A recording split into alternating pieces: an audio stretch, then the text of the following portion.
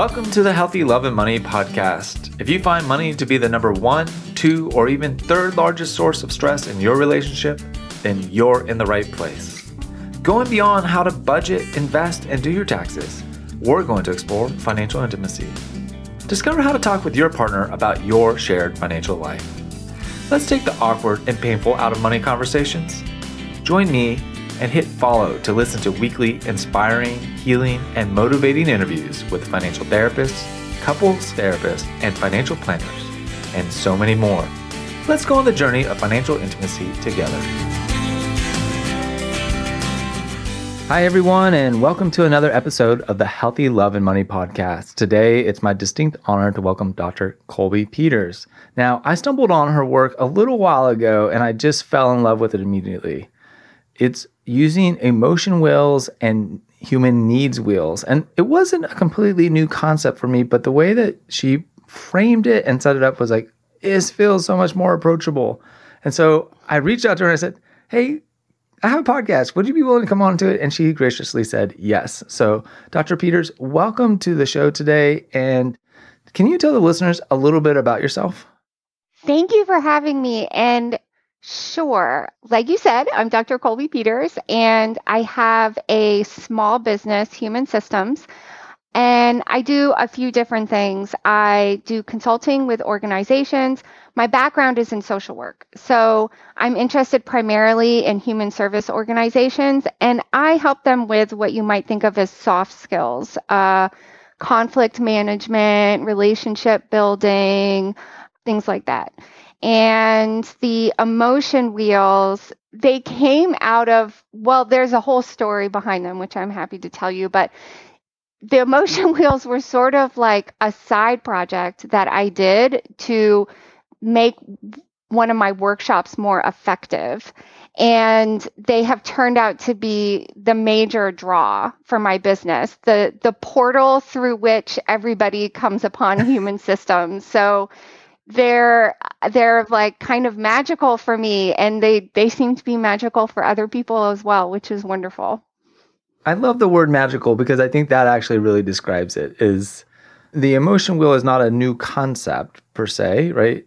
But it's the way that you write about it and you frame it and colorize it. Colorize, is that the right word? You put colors to it. Sure. So, okay, so I'm dying to know, what's the backstory? How did you come to use these as an intervention with your consulting work? So I would have to start with my personal story, I think, because up until 10 years ago, I tried to live my life like I didn't have emotions. And I am also a very sensitive person. I'm just wired that way. And so you might imagine that if I am sensitive and I try to live my life like I don't have emotions, it was not effective. What ended up happening is a lot of depression and frustration. And I think, there are a lot of reasons that I try to live my life that way. One of them is Western ideas about emotion and the role of emotion in adult life. There tends to be these ideas that people who are emotional are childlike or allowing the animal side of themselves to come out more than it should. And we are realizing now with the research and normalization of things that used to be stigmatized, like mental health issues and anxiety and stuff that everybody really deals with. Emotions are a really important piece of the puzzle to working through those kinds of mental health issues. And emotions also have really important information in them that can help raise our awareness about ourselves and what's happening outside of ourselves so we can make better choices. So I was living my life like I had no emotions and it wasn't going well. And then I was getting my PhD. I was in a social justice class and I read an article by the philosopher and feminist Mary Wollstonecraft, which I'm happy to give you a link to if you want. Great. But it's about, she talks about how the emotions traditionally are thought of as the purview of women and also associated with weakness, character weakness. And her argument was that everybody has emotions, and that having strong emotions is a sign of mental fortitude and strength. And it was the first time I had read anything about emotions where there wasn't some kind of subtle underlying message like, but try not to have them. So yeah. It really, I finally felt like I had the permission to start exploring my own emotions and accepting them because they were an important part of who I was.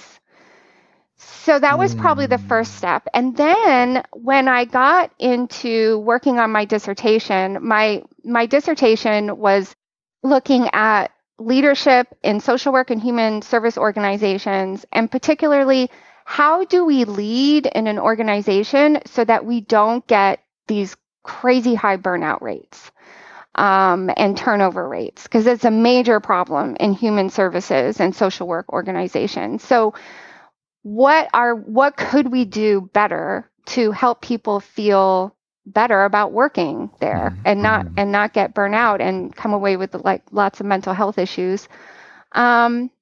And what I noticed was a lot of suppressed emotion. So another Western idea is that when you walk into your office or your Zoom meeting or wherever you're going, you check your emotion at the door, especially if it's uncomfortable emotion, because it's not quote unquote professional.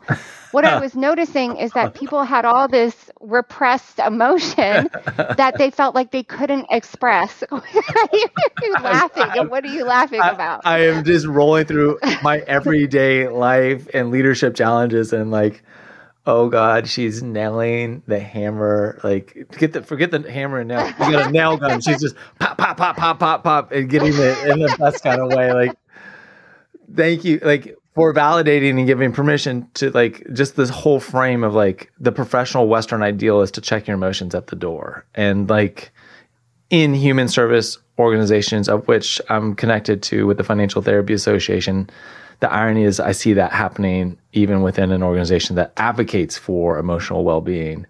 So, right, this is how subtle it can be, and yet like blaringly obvious once you see it. Yes, subtle and glaringly obvious once you see it. Because so many of these interactions where we feel like our emotions are being repressed or we're getting our hand smacked for expressing uncomfortable emotions, the response is so subtle, it's hard to even be aware that it's happening. But once you notice it, it's like you can't unsee it. and so my personal experience combined with my experience writing my dissertation and doing interviews with people in organizations is that what if we found a way to teach people and organizations how to express emotion in a way that other people can hear it so that it doesn't feel threatening or blaming or judging. Because a big part of the problem is that if my partner says to me, I'm really angry with you, that's scary. Yeah. That can be really scary unless I have a really good sense of self-worth and I'm really grounded in myself and I know not to take that personally. Yeah. And I'm sorry, my brain's naturally jumping to another one of those things is, especially with my work with money, partners will express overtly or covertly their jealousy, which like that one's I'm jealous that you have this or getting to do this or not do that. Right. And so like jealousy and anger are, I think, and this is one of the things that I loved about your wheel. So I'm jumping ahead a little bit so we can come back on your story, but You Oh, label, that's fine. you label the emotions as comfortable and uncomfortable in Mm-hmm. your emotional will. And that was the first time I had ever seen emotions framed that way. I think, and a lot of times we have good emotions, air quotes, and bad emotions, air quotes. And as I've been on my own journey, I've realized like, that's not a great framing, but I Right. haven't really like found the language. So the language of comfortable versus uncomfortable emotions has been really helpful for me. So you're on this journey, you're writing your dissertation, you're discovering this whole world of emotions. And to some extent, are you still kind of shut down on the fact that you have your own emotional world? I'm getting there. Okay. I cried after I read this article by Mary Wollstonecraft. I cried in a therapy session. It's not like I wasn't going to therapy. I totally was. But I cried for the first time in probably 10 years. Up until that point, I hadn't even been able to cry. And so once the waterworks started coming, I would cry at the drop of a hat. Like I would see something cute and I'd be like, oh my God, it's so adorable. Because I had so much repressed, intense feeling that hadn't been able to come out. I was crying at everything. So is that kind of one of the more common patterns when people finally unlock the box of their emotions is like kind of they're overwhelmed with sadness and it just shows up all the like I don't know. I'm glad you asked me that question because I want to say right up front that I do not consider myself an expert on people's experience of emotion. And I can explain a little more about that. And I say that because my research and the way I built the wheels are more about how people tend to process emotion. And I have not done a lot of research on, say, what happens when people are able to get in touch with long-term stored up emotion. I from the research, I know that it can manifest as pain in the body. mm-hmm. It can come up in all different kinds of ways, but I do know that it doesn't go away. So it has to come out somehow, some way, and people do that in different ways, I think. Are you familiar with Dr. Bessel van der Kolk and The Body Keeps the Score? Yes. So when I think about recent, really good, thorough research on storing emotions in the body, I think about him. And I also think about really interesting research coming up about the fascia and the role of fascia in our bodies and how they store emotional information. I don't know. Are you familiar with the fascia?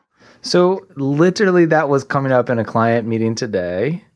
And I am Oh, funny. loosely, this person's very body centered. So they have language about their body that I only like, they know at a deeper level than I know, which I just track and go with Okay. it. Right.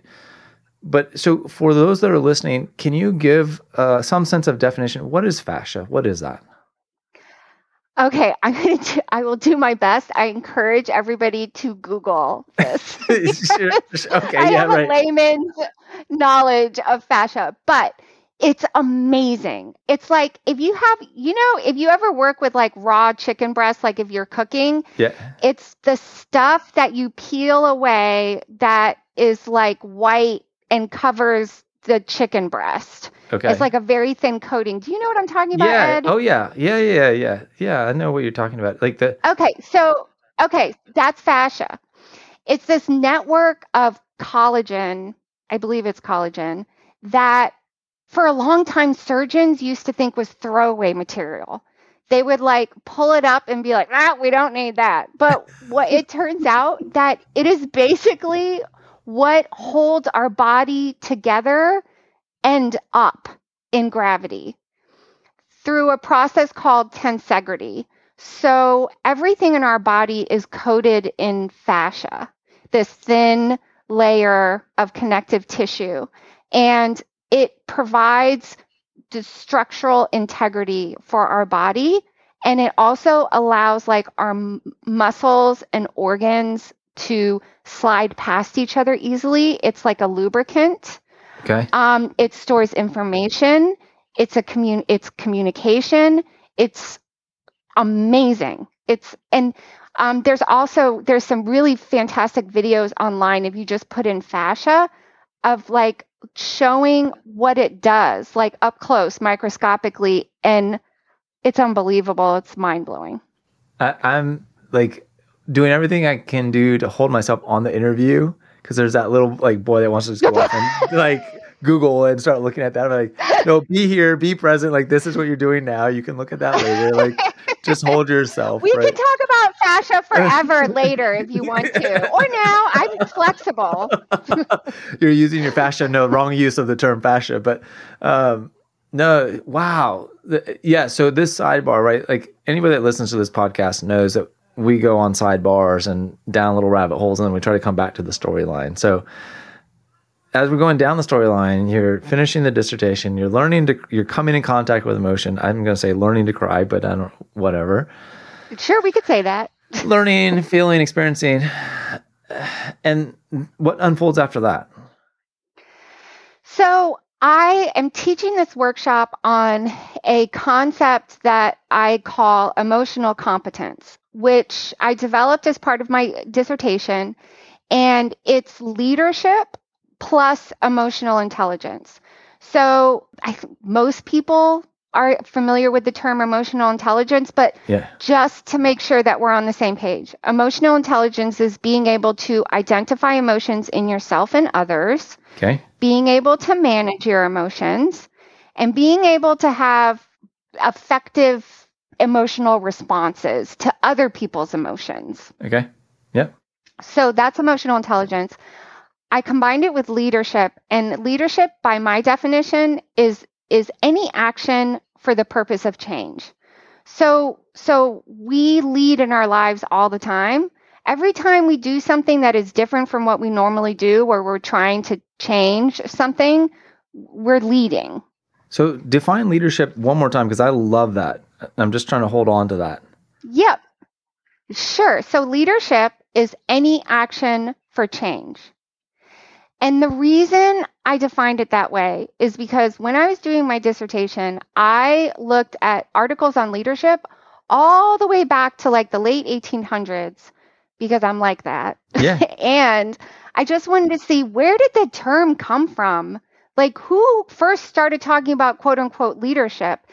And the best guess I could make, according to what I saw, was that it comes from the word lead, L-E-A-D, because the lead that they would use at the lead line that they would use at the top of a newspaper to separate the title of the newspaper article from the text. Yeah. So it's the lead. Lead, right? Yes. So it comes before. Okay. Yeah. I think. But if any one of your listeners is like, that's not right, I want to know the true story.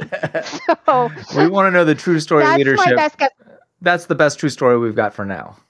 That's the best I know. But so all the leadership definitions I looked at from the late 1800s all the way up through 2016, when I did my dissertation, had one thing in common. It was just making a change.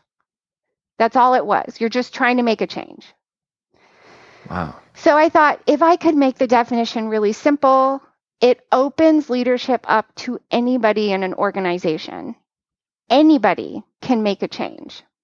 And that's what I see as a big problem in organizations, not just human service organizations, but where people have different levels of power. I know we're going down a rabbit hole. I feel that we're going down a rabbit hole. No, but I'll bring it back around, because here's where it's going to come back around, right? Is there's a concept, I think currently internal family systems talks a lot about self-leadership.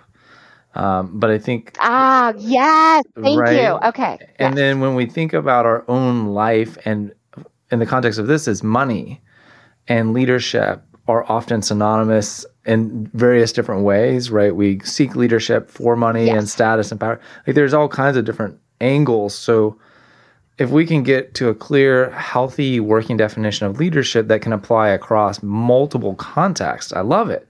Which is what it sounds like you're opening the door to say, like, leadership is not just for the person that's the boss at the company.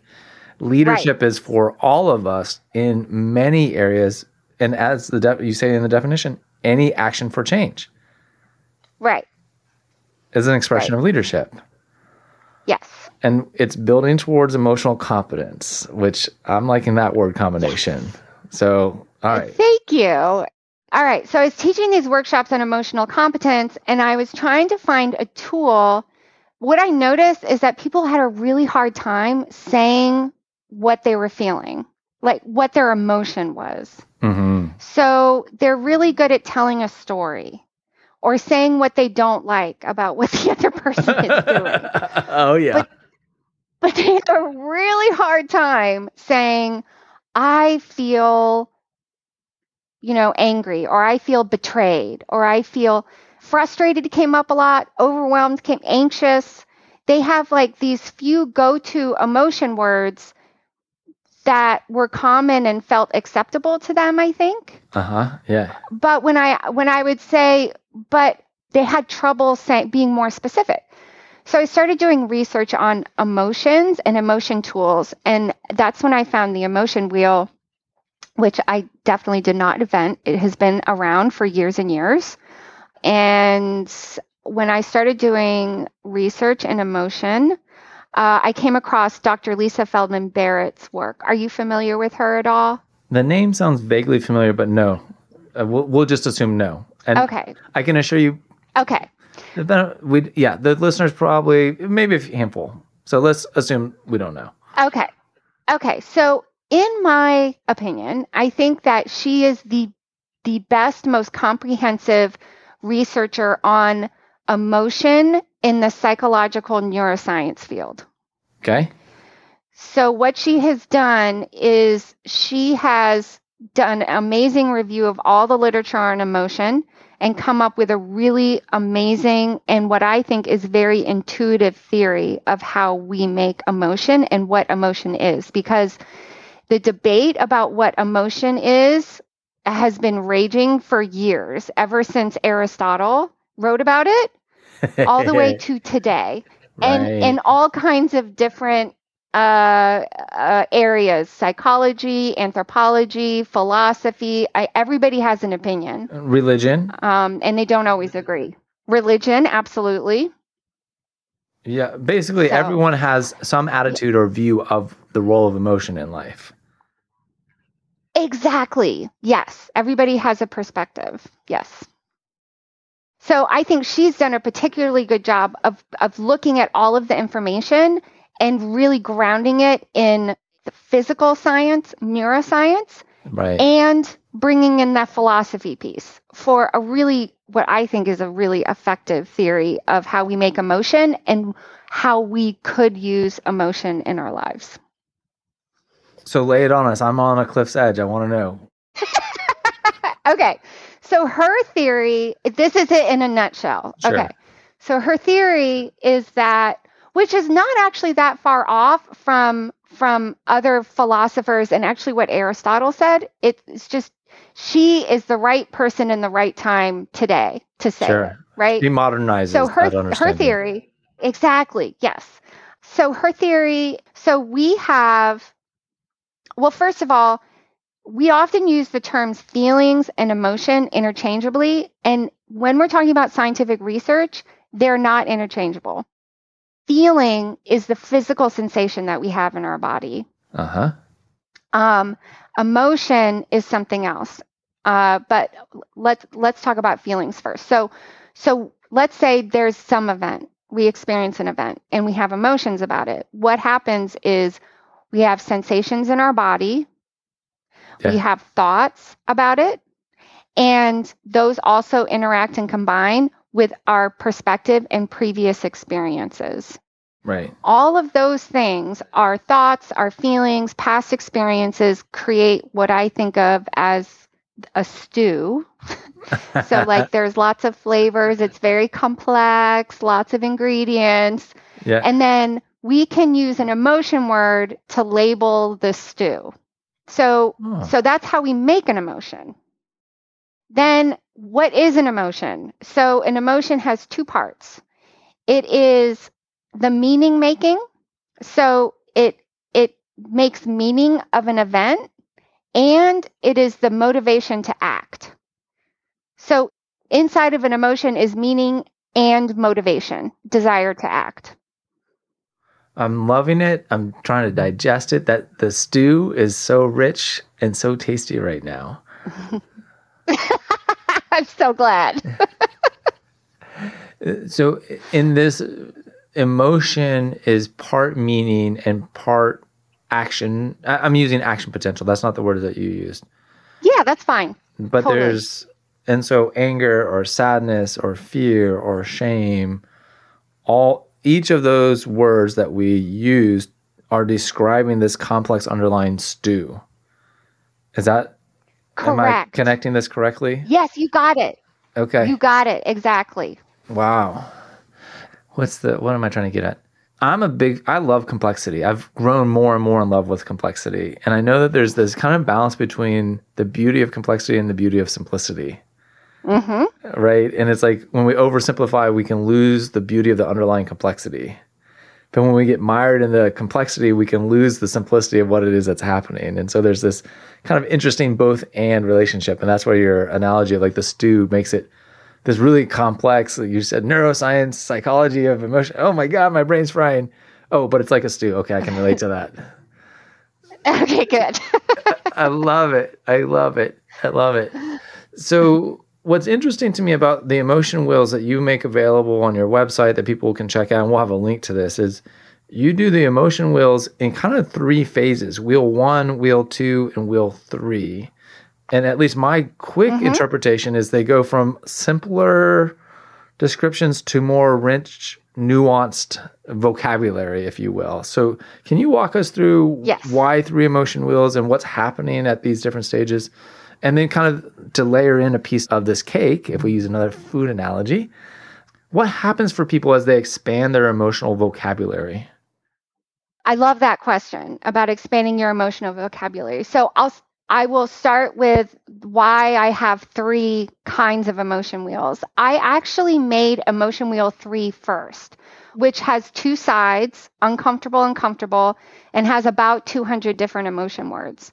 And I made that one because the research shows that the more emotional vocabulary we have, the more specific we can get with our emotion word to label our stew, the more effective and efficient we get at processing our emotions, understanding what they mean to us, and knowing the right thing to do, if anything. My brain just went on a little sidebar as you were describing that. But as we're thinking about developing language to name the different stews we experienced, 200 words, that's incredible. Some part of that, as humans, we kind of mislabel things, the wrong emotional stew. Like between parents and child, oh, you're so angry when the child is scared, or you're so, right. I don't know. I have 200 words and I'm coming up with 2 right now, but that's a different story. So, okay. So kind of back on this journey. So you actually start with 3, with the emotion wheel 3, which gives us 200 words for vocabulary. And then what happened? And then the reason I did that is because 2 reasons. One is because I just didn't, I wanted more choices, because the emotion wheels I saw, I like choices. I like to have all the choices. I want all the things. I want all the choices. And the ones that I saw just weren't doing it for me. And I wanted to see if I could create an emotion wheel that was more in line with current thinking about how emotion is made, which is that there is a lot of culture that goes into how we make emotions, which, if you think about it, makes sense, because if our past experiences go into the stew, the emotion stew, then of course culture would come into it. And you can validate this by doing a Google search of, say, Japanese emotion words. they have some really amazing emotion words that we just don't have the equivalent of in English. Yeah. There's an argument that you can't fully experience an emotion or understand it unless you have the right word for it. Ooh. Mm-hmm. So I didn't start from a top. So most emotion wheels and theories of emotion are a top-down approach. Yeah. They start with, they say, human beings have 5 basic emotions. Human beings have 7 basic emotions. And Right. that's based on what parts of our brain tend to light up when we report feeling a certain way. Sure. But I thought, what if you build an emotion wheel where you build it from the bottom up? So I collected as many emotion words in English as I could find. And then I started sorting them into what I think of like emergent categories. So I would say, oh, well, betrayed and frustrated, I feel like those go in a similar category. Those have the same feel to me. And I just kept doing that until I came up with like 5 or 6. There's 5 comfortable emotion categories in the center of the wheel, and I think 6 in the uncomfortable emotion wheel. And that was the result of these emergent categories until I came up with categories where I could pull out a word from each one that I thought described the entire category. Okay. So we're going from kind of expansive into, and I just pulled it up. Yeah. So just so listeners can know, and there'll be a link, right? In the center of your circle, you have loving, accepted, confident, interested, and excited. And then there's concentric circles. There's a middle ring, and we'll just do accepted has invited, attractive, loved, beloved, honored, so on and so forth. And then we go out to the outer ring, and it says wanted, needed, interesting, beautiful, favored. And that's one slice of the pie, so to speak. Man, I'm going to have to go eat a big meal after this one. We got all these food analogies. But this is, wow. Oh, I mean, I could sit and pick your brain and ask you questions about this for hours on end. So, all right. So we got these emotion wheels, comfortable, uncomfortable emotions, helping people start to articulate them. Where do we need to take this conversation from here? And I don't want to miss, let me just say, you have not just emotion wheels, but you have human needs wheels. And this is what really blew my mind. Is I hadn't seen a human needs wheel. So can you talk about fundamental human needs and compare and contrast to human emotions? And this is all part of your brilliant company name, Human Systems. So I love it. I just love all of it. Thank you. Oh, thank you. So I do think I have the only needs wheel so far that I know of. But who knows? I feel like there's nothing original out there. It's just, you just change things around. Right. So the needs wheel I did the needs wheel because I have this tool called Turning Emotion into Action.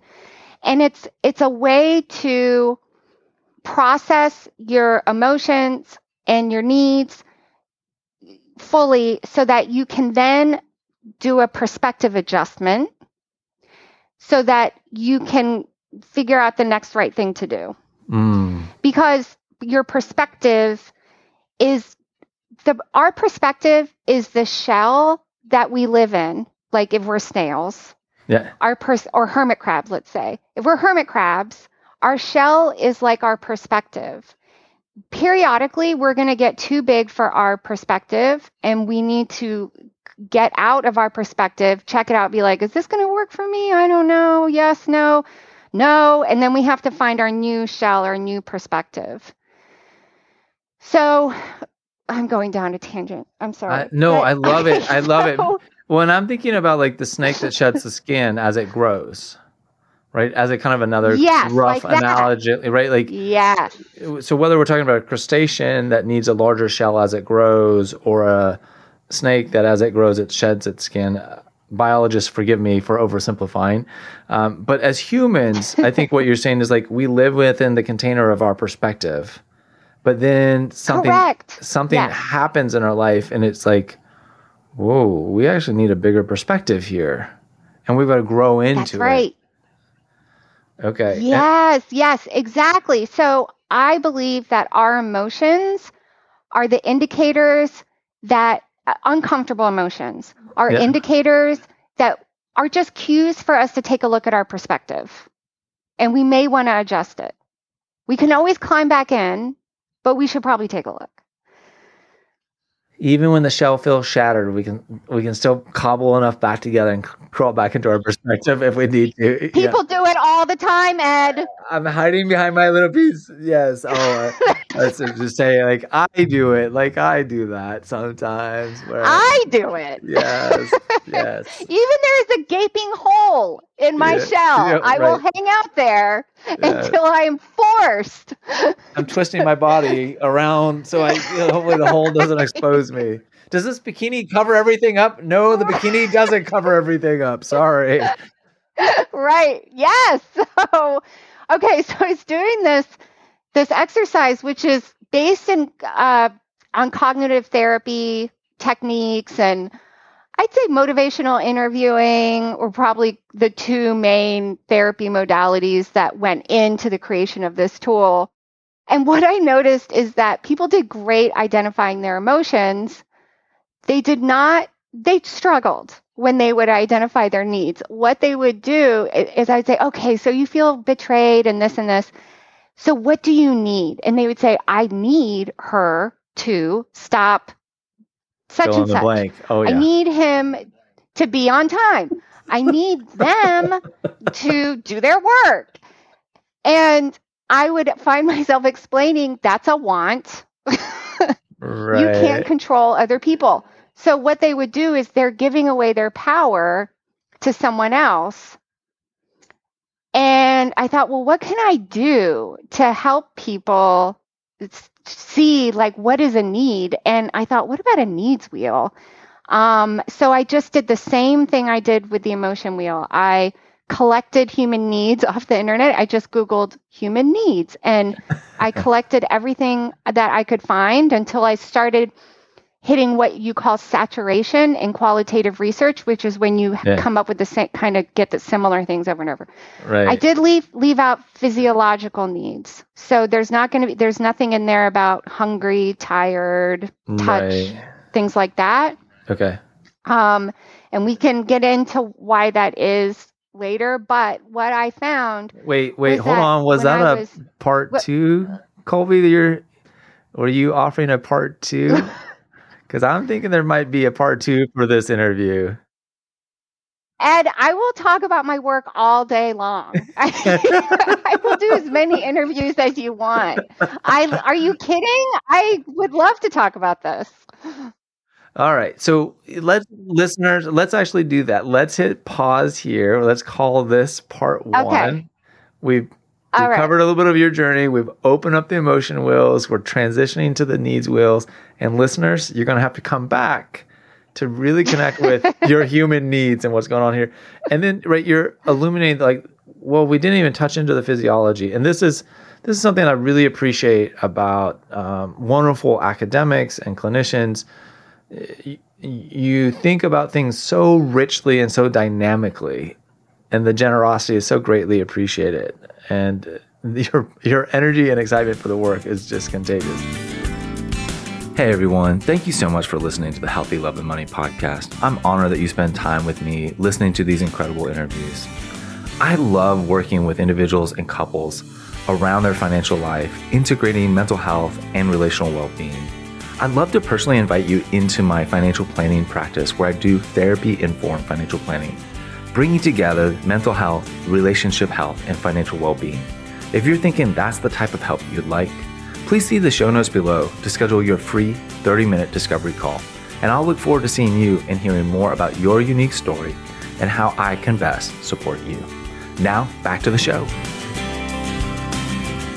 So Colby, we've been busy talking about your emotion wheels and how you develop them and all the things that are going on there, but I don't want to miss the opportunity that you've also created human needs wheels. And I have one up on my computer. I'm looking at it now. They're available at your website, very easy to find, Human Systems. So there'll be a link in the show notes. But can you tell us a little bit more about the story of the human needs wheel development, what that represents, and why it's so important for people to connect with the range of different human needs that they may have. Sure. Yes. Thank you so much for asking me about those. So I had done the emotion wheels, and I have this exercise that I developed called turning emotion into action. And there's 4 steps. The first step is people identify their emotions. The second step is people identify the need associated with the emotion. So I believe that behind every comfortable emotion is a met need, and behind every uncomfortable emotion is an unmet need. Let me my brain just be blown and come back together just on that one concept. That really is linking a lot. I mean, it just makes so much sense to me as you say that. Oh, I'm so glad. This relationship between our needs and emotions, and that for comfortable emotions, it's about needs being met. And when Yes. We experience the uncomfortable emotions, I'll just name one, shame, some human need has not been met. That's what I believe based on the research and my personal experience. Which, right, always are interrelated. Personal experience leads us on the research. The research then informs and helps us better understand the personal experience. That's how it's been for me. I would say for me as well. And so let's name these. Like, I'm looking at your human systems needs wheel 1, and I see in the center. So is this also like the emotion wheel, like where you had like the outer ring worked into the middle ring, worked into the inner ring? Because needs wheel 1 has like an outer ring and an inner ring. Yeah, so it came together in a similar way. I developed the needs wheel the same way that I did the emotion wheel. I collected as many needs as I could find, except not physiological needs. And we can talk more about why that is. But I left those out. And as I was collecting, they naturally fell into the 4 categories that you see. Which are So there's like 2 pairs, 4 total categories, and one pair is safety and growth. Yeah. And the other pair is individuality and relationship. And I believe that we are always trying to balance safety and growth. So human beings, they grow. That's just what they do. Right. Like a plant. Yeah. It's in our DNA. We grow. Right. But we can't grow unless we have our safety needs met, like our basic needs met. Right. Yeah. That's what I think. And then there's individuality and relationship, and we're constantly having to balance between our need to feel unique and special and like an individual, with our need to be in relationship and feel connected. Yeah. and in a group and part of something. Yeah. So this is where I think the difficult part of human existence is, because living in this material world the way it is, we have to make really tough choices sometimes. Oh yeah. We can't have all of our individuality needs met and all of our relationship needs met all the time simultaneously. No, right. Yes. Same with growth and safety. So I happen to be a very sensitive person. It takes me, I'm a deep processor.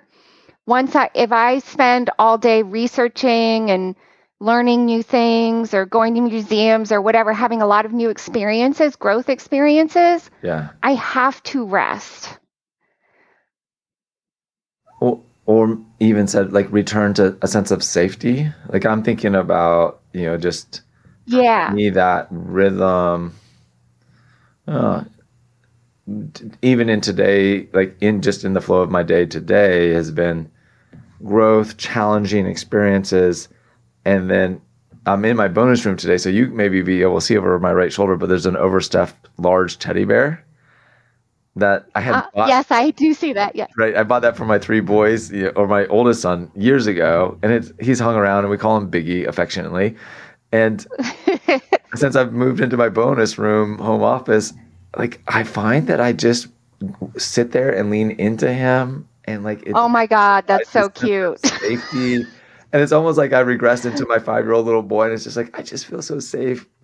I'm pulling back. Oh my God, I love it. I want one. Yes. Yes. So, I mean, I will not bore you. Well, maybe you wouldn't be bored, but we won't diatribe off how far into the psychology of Ed's history, Big Bears. Anyhow, back on task.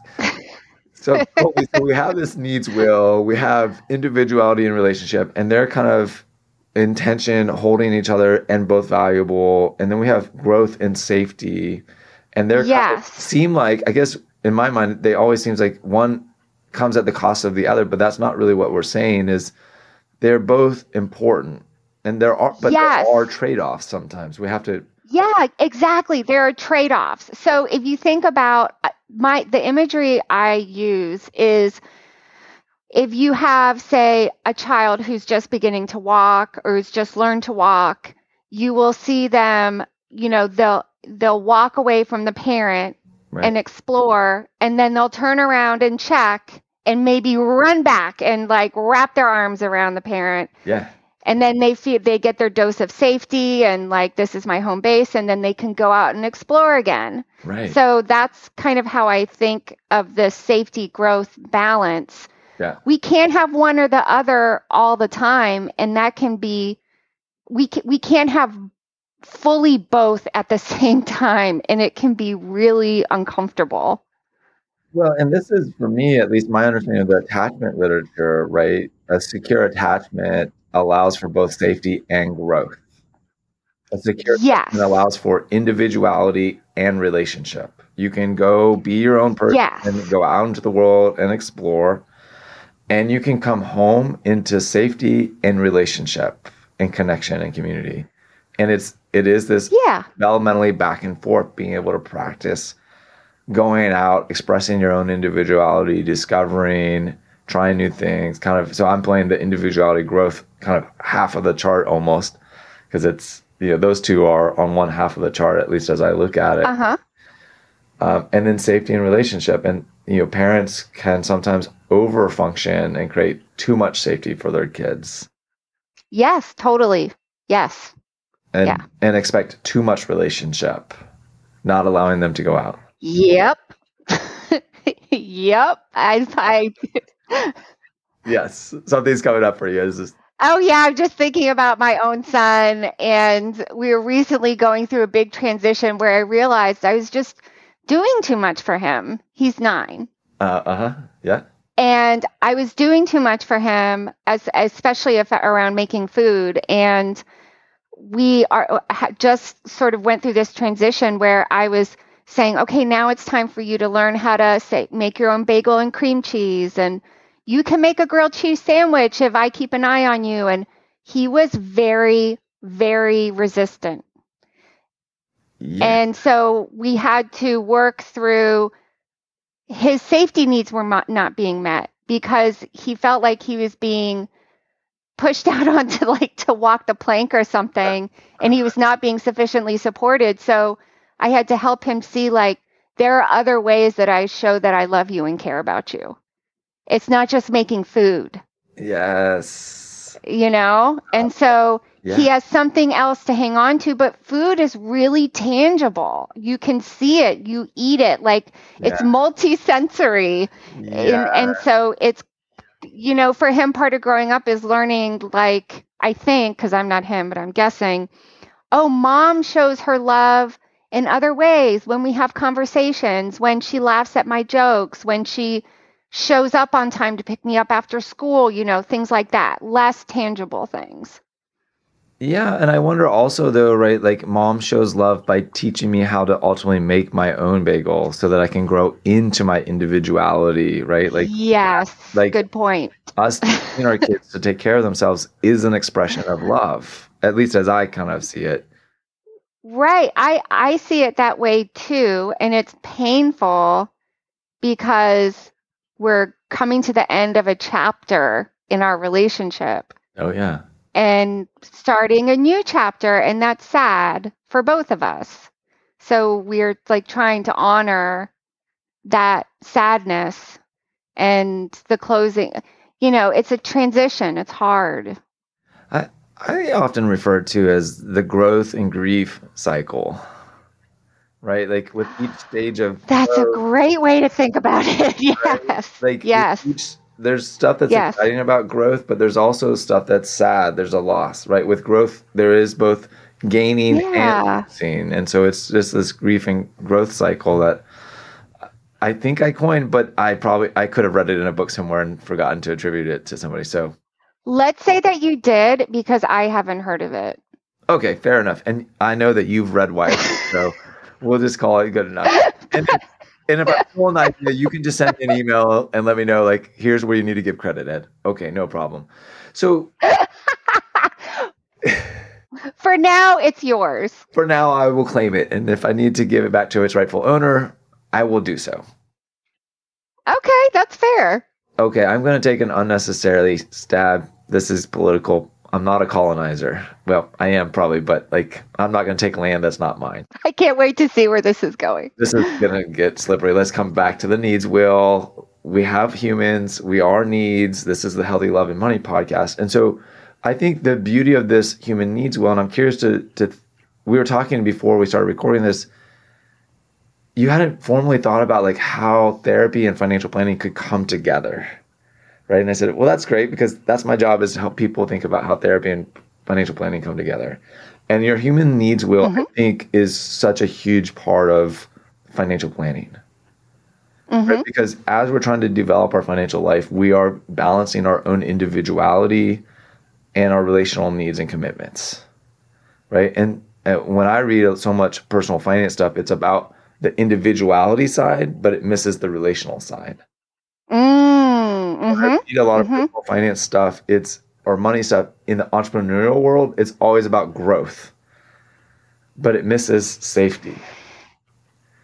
Right. And so this paradigm of like, when we really, as I see it and look at your needs wheel, we need to be able to experience and play with each of these different needs as it relates to our financial life. So I'm curious what you would riff off of based on that and money. Yeah. So I had not heard of financial therapy before I met you, and I started thinking about it and thinking, how could that be useful? And I just feel like I know I personally have a lot of baggage around money, and it is very deep in there. And I have done some work around excavating that and sort of reintegrating my feelings around money, or rather not reintegrating, but integrating them. But I still have a long way to go. And I have never applied my emotion wheels and needs wheels to my particular baggage around money, because it's wrapped up with so much stuff. Money touches everything, or everything touches money. Both ways, yes. And so, yes, so it'd feel like I would be pulling a string and the whole thing could just fall apart. Oh, yeah. Yes. Well, your intuition is right as far as I can tell in my own experience, and when working with clients, is you start pulling that string and you start to we cognitively recognize like, oh, it does, yeah, of course it touches everything. But then when you pull your own string and your own life and your own lived experience with money and its many representations and associations, there is a period of undoing almost, where it's like, oh, well, if that's not true, then that's not true. And if that's not true, then that's not true. But if that's not true, then that means this is true. Oh, God. So.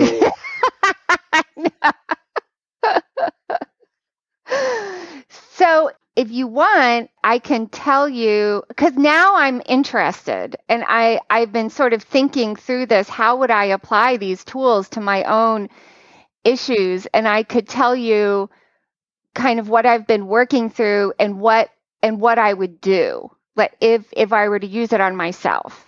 Yeah, let's go there if you're comfortable. I'm ready.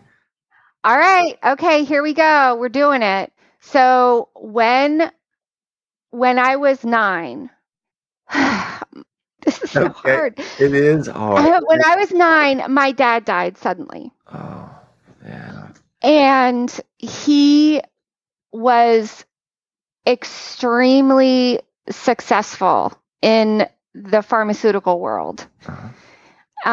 He was the president of a big pharmaceutical training company in New York City. Okay. And he did a lot of traveling. He was away a lot. Like, you can start to see a picture, right? Okay. Yeah. So he died suddenly, and there was a lot of insurance money, but on top of that, he died flying he had a private plane, which he flew that was his passion, Right. all over the place to go to meetings and stuff. Right. Yeah. And it crashed. And in the 90s, there was this huge scandal because private plane companies small plane companies were using recycled parts, and they were not inspecting them properly. And there was a rash of lawsuits about this.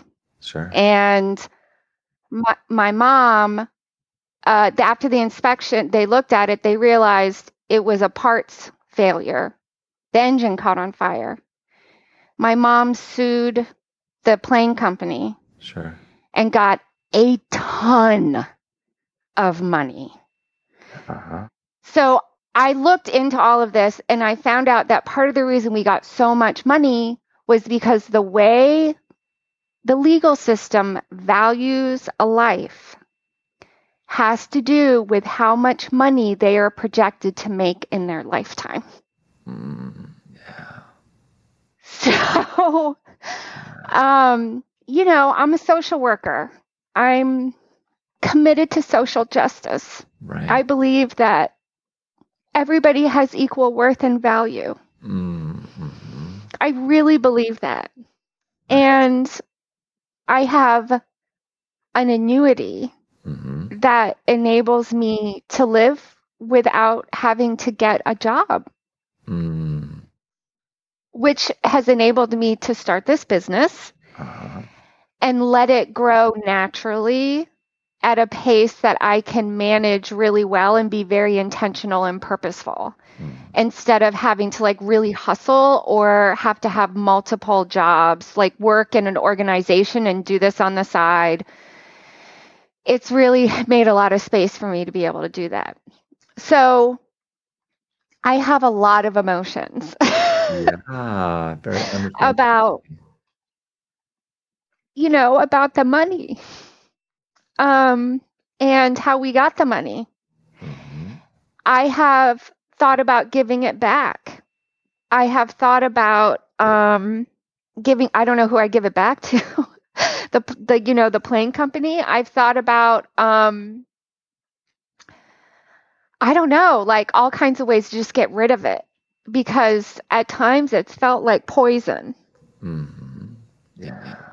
So, as far as the emotion wheel goes, I have a lot of shame about that. I feel very embarrassed. I hardly ever talk about it, especially because there's lots of cultural ideas about people who have annuities, kids who have a lot of inherited wealth, and what they do with it and how they live their lives.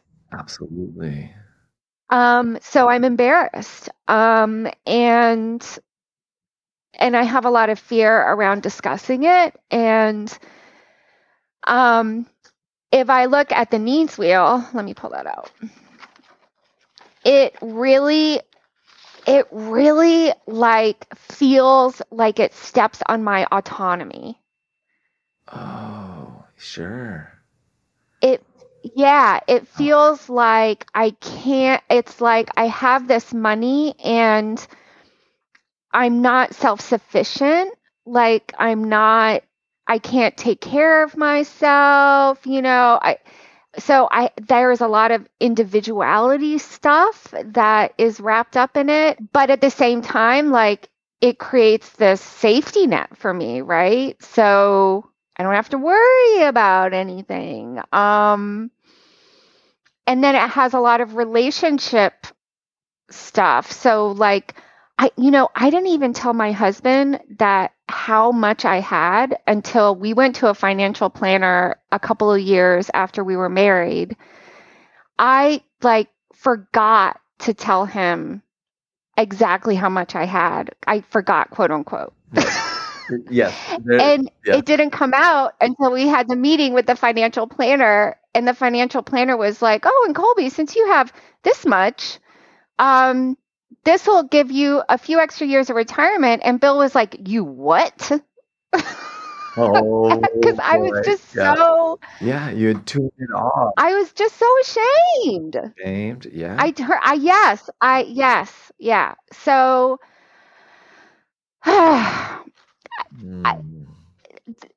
so the idea of financial therapy and using these tools to look at my emotions around money and what it's tied to. I mean, it's tied up with issues of my father dying when I was 9, which on its own is a major traumatic incident. Yes. Issues with social justice, which is a very important value to me. Like, what's the worth of a human life? It's tied up with like social relationships and feeling like I have a secret that I'm carrying around with me that I can never ever talk about because I'm afraid that people will look at me differently. But then when I look at my needs and I see, autonomy. Well, I am a very autonomous and independent person, and I'm very proud of this business that I built, and I really embrace my autonomy and my independence. And so that's not real. Like, that's not the truth. I'm telling myself a story, Yeah. So that's, I think, how I could start to unravel that mess. Right. Looking at needs and then to bring it back around to like, why did I make the needs wheel in the first place? Well, it's because when people were talking about what needs they have, they would say, well, I need her to be on time. I need him to do his work. I need them to do such and such. So they would basically give away their power and their locus of control is outside of themselves. Mm-hmm. So they only have one way they could possibly be happy. And that's if this person whom they can't control would do the specific thing that they want them to do. Right. So I made the needs wheel so that I could show them, like, these are the range of human needs. Any one of these is fine for you to have, and you can own it. And it did the trick. Wow. Just like the emotion wheel. As soon as someone sees the needs wheel, and a lot of times it's about safety. They're like, I need space. I need privacy. I need boundaries. And then you have more choices.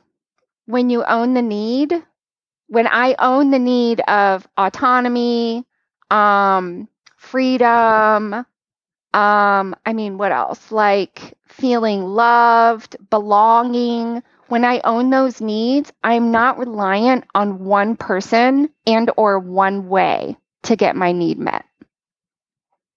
I love that. I love that. There's flexibility and a range of options for getting your needs met. Yes.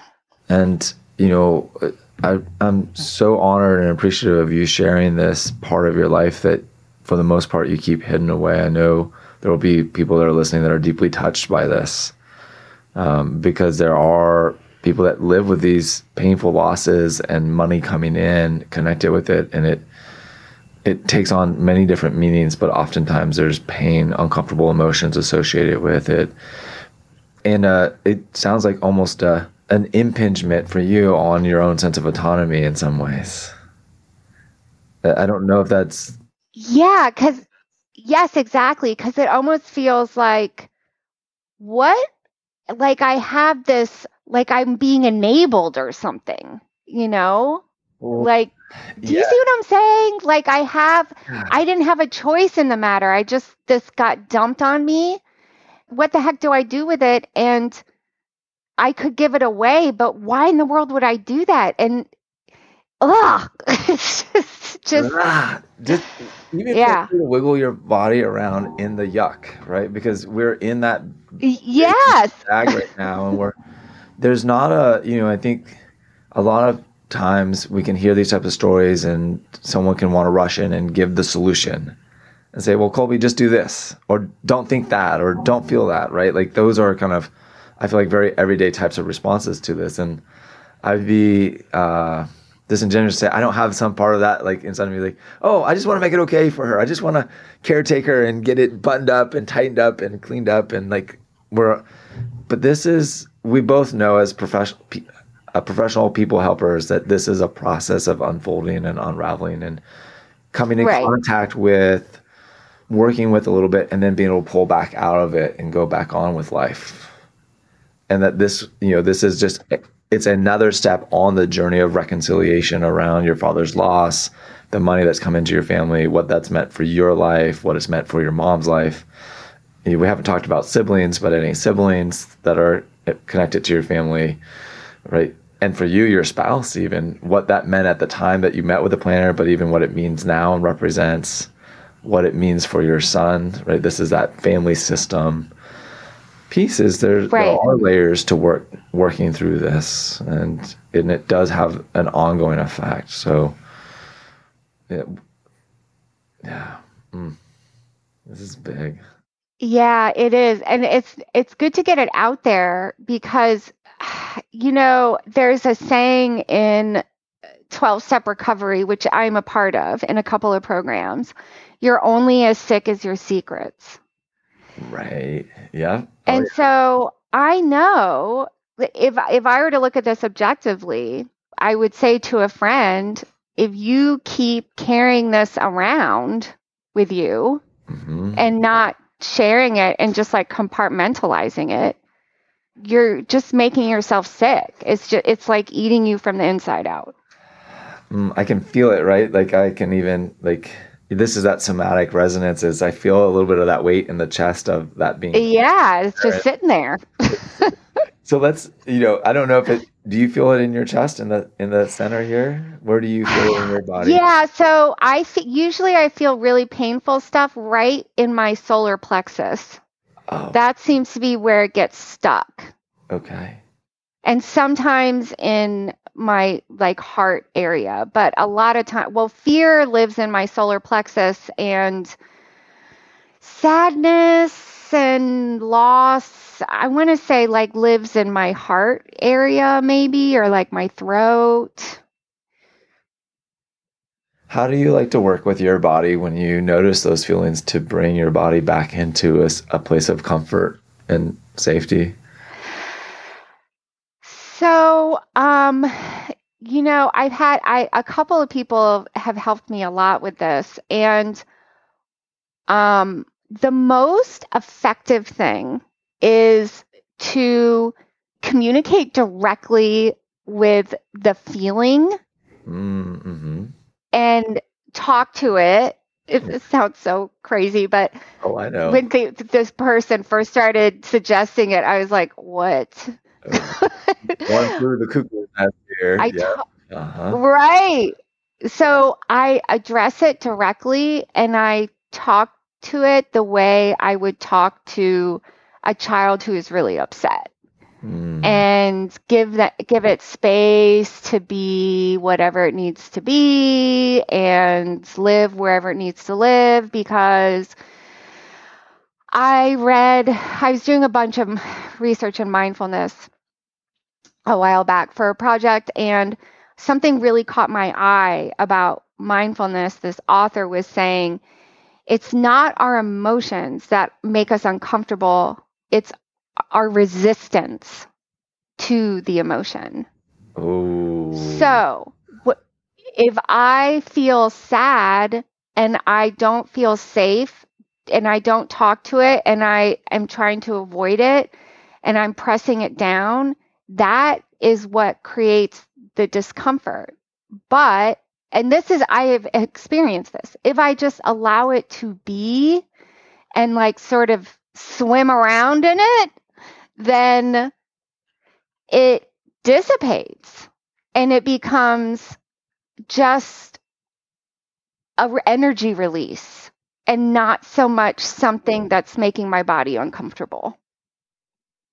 Well, I realize and want to honor that we're in very vulnerable and sacred space right now as we're talking about this. And I'm just invite you, whether it's now or after we finish up in our recording, that you make some time for yourself to meet those emotions that have come up around your father loss and money, and to really be able to practice that.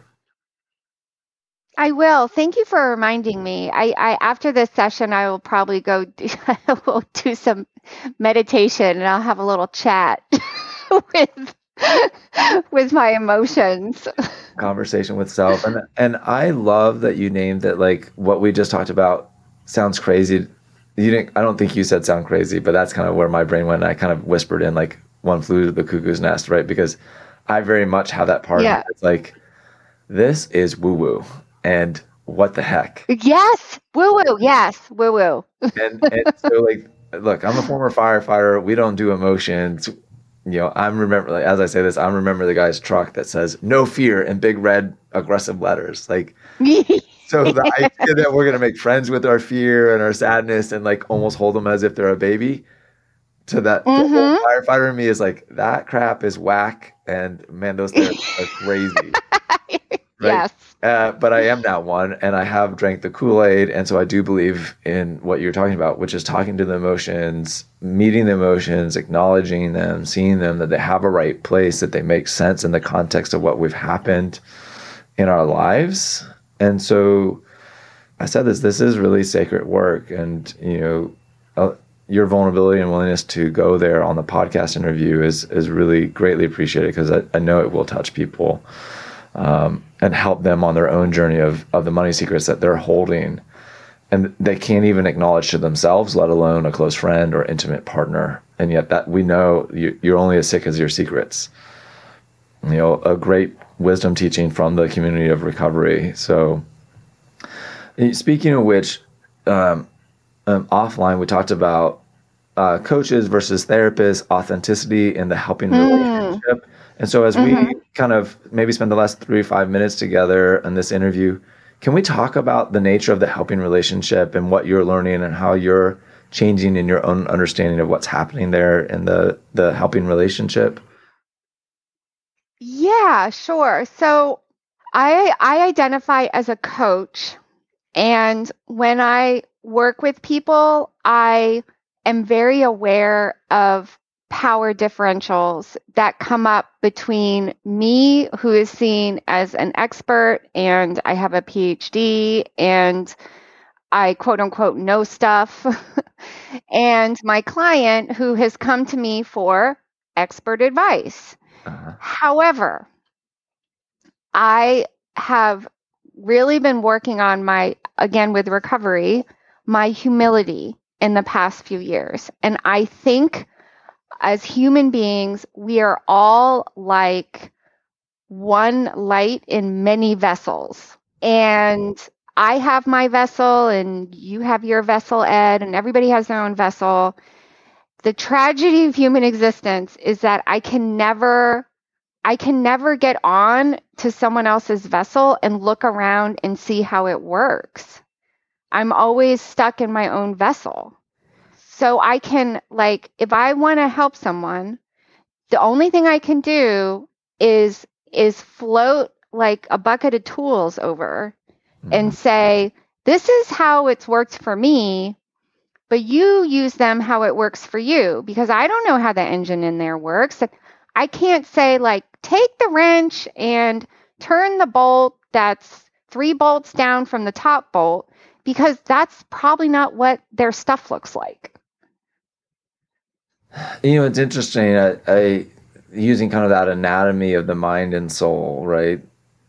With the car analogy, and it's like we all have an engine, and yet the engine designs can be different. and which bolts Yeah. be adjusted can be different for different people. And well, my bolt at the top of the engine is what actually needed some adjusting. It's your bolt at the back of the engine. Where, obviously I'm not a car guy, supercar guy, so Right. Yeah. Me neither. but I think people get the drift. Whether you're a mechanic or you're Right. not, you get what we're talking about, right? Is we all do have an engine. I think we can all agree to that. But it's, the particular makeup and the needs of your engine and my engine may at times be similar and may at times be different. Right. And so when I work with a client, the way I do it is I have all of these tools Yeah. and worksheets and the emotion wheels and everything. And I tell them, this is how I like to use it. This is how it's been helpful for me. You try and see what you think. And I never assume that at least I try not to, but I try to not assume that I know ever know what's best for this person. Ever. I believe that everybody is their own best expert, regardless of their age or educational background or experience or whatever, because they know themselves the best. They have the most knowledge. And so I can facilitate an awareness.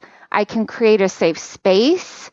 I can float over my bucket of tools. And if they choose not to use the tools or they choose to use it in a different way, that's awesome, because that means they're doing it in the way that they want to and not in the way that I think they should. So with the traditional therapist-client relationship, what I've experienced is I make the therapist into an authority figure. Uh-huh. And I start thinking, what would my therapist say? Or I start worrying what they're thinking about me. I start worrying I'm not doing the quote unquote right thing. Like, my therapist will probably think this is not good what I'm doing. And then my therapist becomes the authority of Colby, which is totally not appropriate. So I think making myself vulnerable in ways that are not emotional dumping to my clients honors their autonomy and also helps make me not an authority for them, because I want them to own their own power. To me, it just strikes that's right at the heart of the whole recovery healing journey, right? Is reclaiming and developing healthy self-authority. Yes. And it's very easy as therapists or people helpers to put ourselves in our own ego state as I'm the authority. I know what's best for you. I have all these degrees. I have read all these books. I have, blah, blah, blah, blah, blah, whatever we lean on as our crutches. And yet, right, even with great intention, that undermines the client's own authority and journey of self-discovery and building their own sense of self. Yes. So, yeah, that's, it's so big. And I think that for me, that's one of the big lessons that I want to bring into the practice of financial planning, even because that field, I love financial planners. I think they're incredible people, but I think they fall in that trap of, I know what's best for people. And my job is to collect all their information and then give them the technical right answer and financial plan for them so they can go on and live their life merrily ever after. But the reality is that undermines the client's own sense of agency and autonomy around what's truly best for me financially. And how do I get to making the decisions that are best for me? And I don't know where this goes with you and thinking about the annuity and but we talk about this financial product probably was decided long before you could even make a choice for yourself about what would be best for you. Right? Right.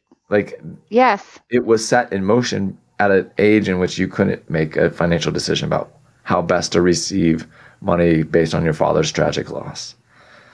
Right. But now, right, as an adult, that reclaiming that agency of how money flows into my life and its purpose and design matters a lot. Yeah, the autonomy piece. Wow, I'm going to leave this podcast with a lot to chew on and think about. And I'm beyond honored by your company, your time, your knowledge, your wisdom, kindness. I mean, there's just so many adjectives I want to heap on you. So let me just say thank you. Thank you. And thank you for making the space. Like I need to not carry around that particular secret anymore. And why not make a splash and get it out there? Just be done with it. It's splashing around in the Healthy Love and Money podcast sphere. And if you find listeners, we'll do Colby a favor and spread it further into your spheres of influence. That would be wonderful. But yes, there is a certain liberation in putting our secrets out into the open space. Well, thank you so much, Colby. I hope that you'd consider coming back as a guest in the future, as I surely will have more questions for you about human needs and human emotions. Yeah, I would love to. I really enjoyed myself. I invite you now to stop for 5 or 10 minutes and reflect on what you just heard. Maybe even journal about it. Give yourself the time to consider what you just heard and what it means to you. By giving yourself the time to reflect and integrate what you just heard, it will help you along your journey of learning, healing, and growing towards financial intimacy in your life. Please like and follow this podcast and share with someone that would benefit from being on the journey of financial intimacy. Wishing you healthy love and money, Ed.